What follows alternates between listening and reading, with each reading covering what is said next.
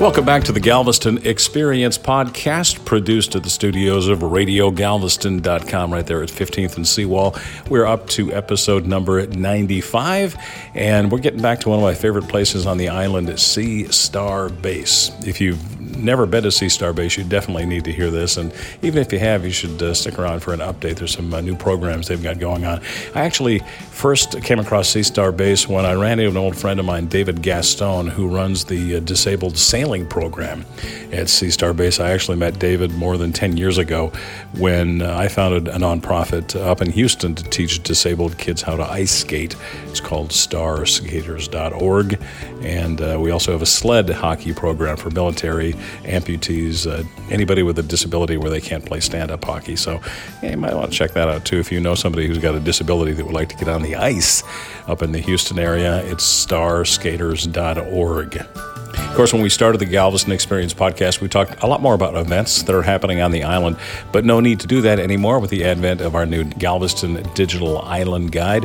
It's in your favorite app store, Google or Apple Store. Just search Galveston, and it's going to be right up there at the top.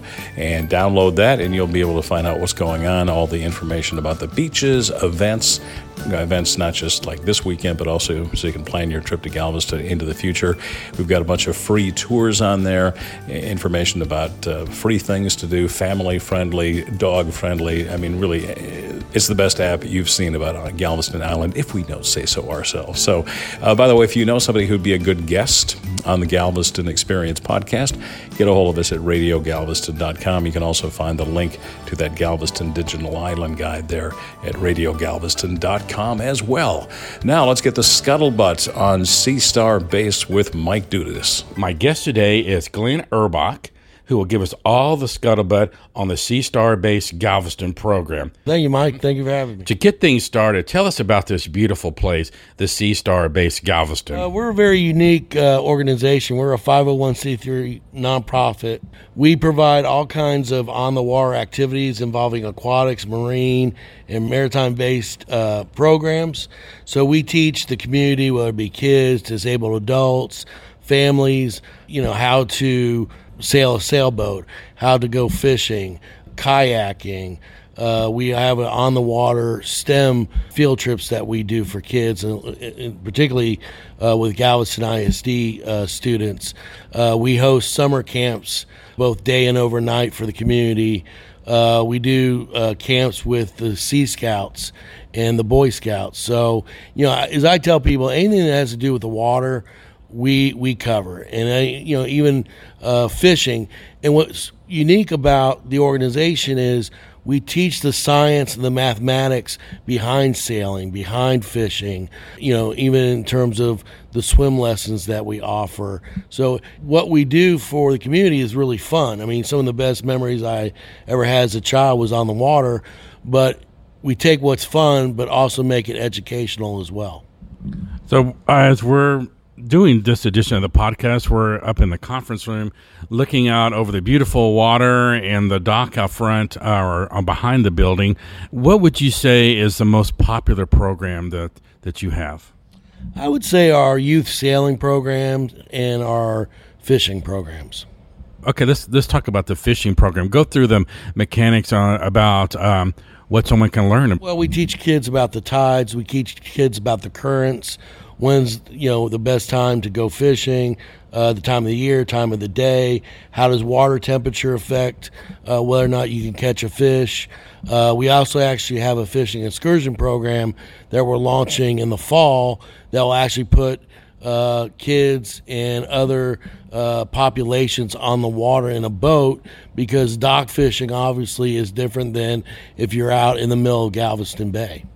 So will you go out? How far out will you go in the fishing excursion? Just really to Galveston Bay, all the way over to Pelican Island. We don't actually go into the Gulf, but it's some of the best fishing in Galveston's right off these docks. You can catch everything from alligator gar, redfish, stingrays, trout. It's fishing's really fun for the kids. I mean, it is. And also putting them on boats. We also do, I forgot to mention, boater instruction courses, how to man a power boat, We teach the Texas Parks and Wildlife Department's boater certification course. So anyone who purchases a boat born after 1993 is required to take the course that we offer. I did not know that. I did not know there was a boating certification program that you have to be certified. Let's talk about that part of your program. You said you teach sailing, then of course the boating. Do you have actual sailboats and boats here? Yeah, we have about a fleet of 40 vessels. We have schooners. Another program we do is Schooner Sundays, where family members can come out and enjoy a day on a schooner. We have sonars, we have flying juniors, we have picos, we have ribs, kayaks, canoes, pretty large fleet. Our biggest vessel is the Bay Smart, and that is a very unique boat where we go on field trips and teach kids STEM and maritime concepts on the water. It's a very popular program. Like I said, we provide a lot of field trips to the students of Galveston ISD, as well as HISD and other area school districts. So you have a lot of people that come from off the island here, taking advantage of all the programs here. Yeah, and what we really do is not just target the larger Galveston and surrounding community, but really we target kids that normally would not be able to have access to the water. There are even kids in Galveston that have never been on the water. So we have grants that, serve historically underserved children, get them on the water. Another program that's very popular, we're very proud of, is our adaptive sailing program. So we have people that have physical or mental health challenges. They can get on sailboats that are completely ADA adaptable. So we serve a lot of veterans, a lot of combat wounded veterans, serve patients of area rehab facilities. We have a partnership with that, and we do a lot of we have what we call Adaptive Sailing Saturday. So someone who had a stroke, that was a sailor prior to the stroke, can still get on a boat with our trained staff and, again, go boating as though the stroke never really happened. You mentioned that the center has a lot of vessels. Where are they stored? They're mainly on the water in front of us. I mean, obviously, a listener of your show won't be able to see them.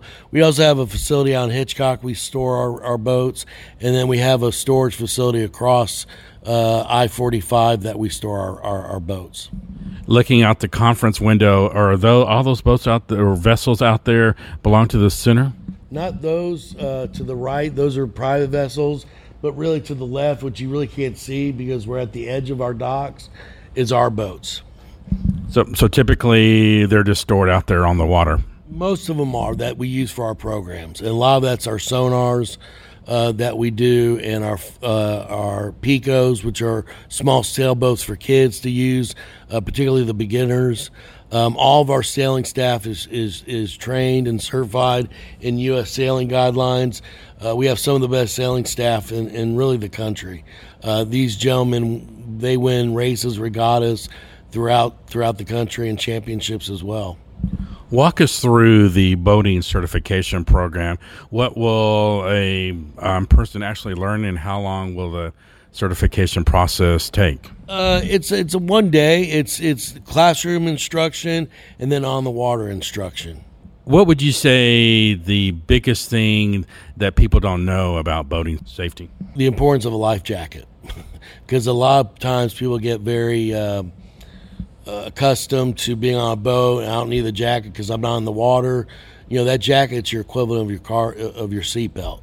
You wouldn't get in a car without wearing your seatbelt. You really should never get onto a boat without wearing a life jacket at all times, because you really don't know what could happen, and you don't want a life jacket for the first time when you're actually in the water. When boaters are out on the water, can they be stopped by the Coast Guard and given a ticket? Absolutely, yeah, absolutely, and they will give you a ticket, particularly if you're not wearing a life jacket.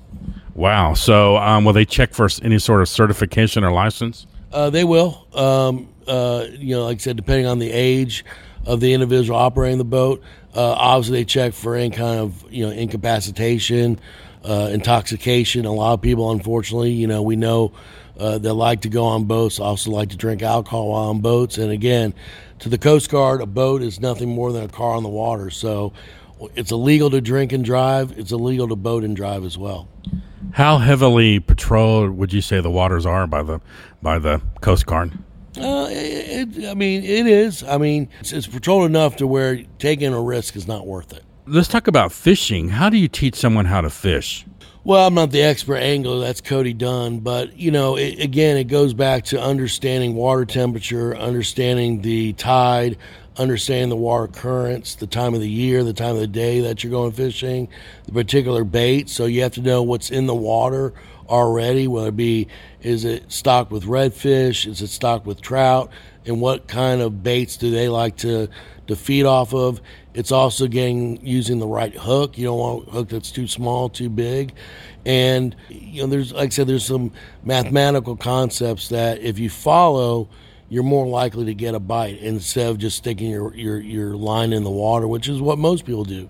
There's ways to increase your chances. It's like those commercial fishermen that go out and, fish for bluefin tuna or shrimp. It's not by accident. They know where to go on that water where they know that a bluefin tuna is more likely to be there than not.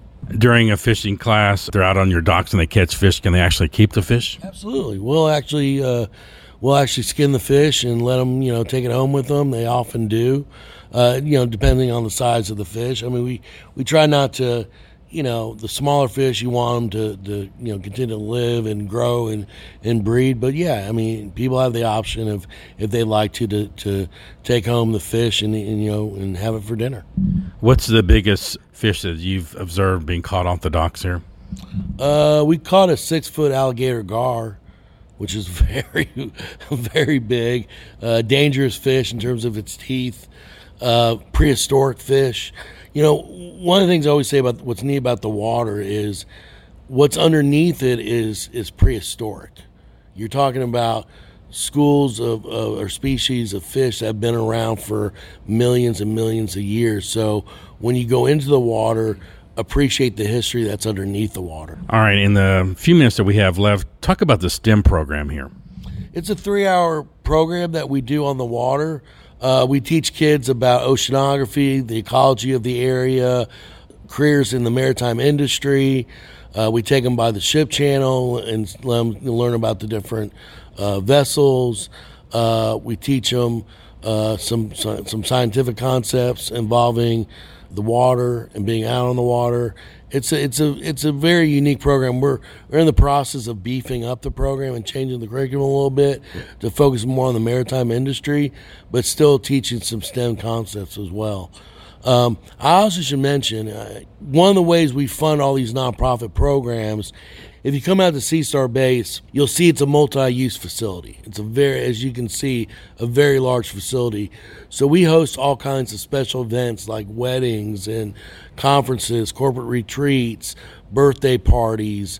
Those events help underwrite our nonprofit program to where we can offer our mission-oriented programs, our nonprofit programs, to as many people, as many backgrounds as possible. So, people use this facility all the time for weddings.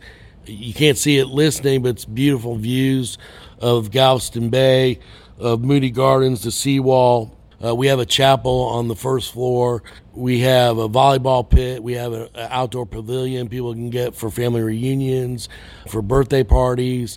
So I always tell people, if you're looking to do an event here, what's unique about it is the money that you would pay for the event, which is very reasonable.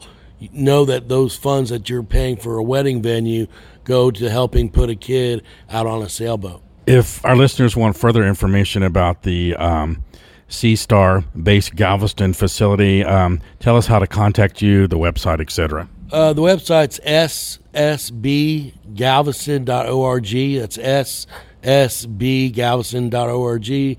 Our phone number is 409-572-2560, or folks can shoot us an email at info@ssbgalveston.org.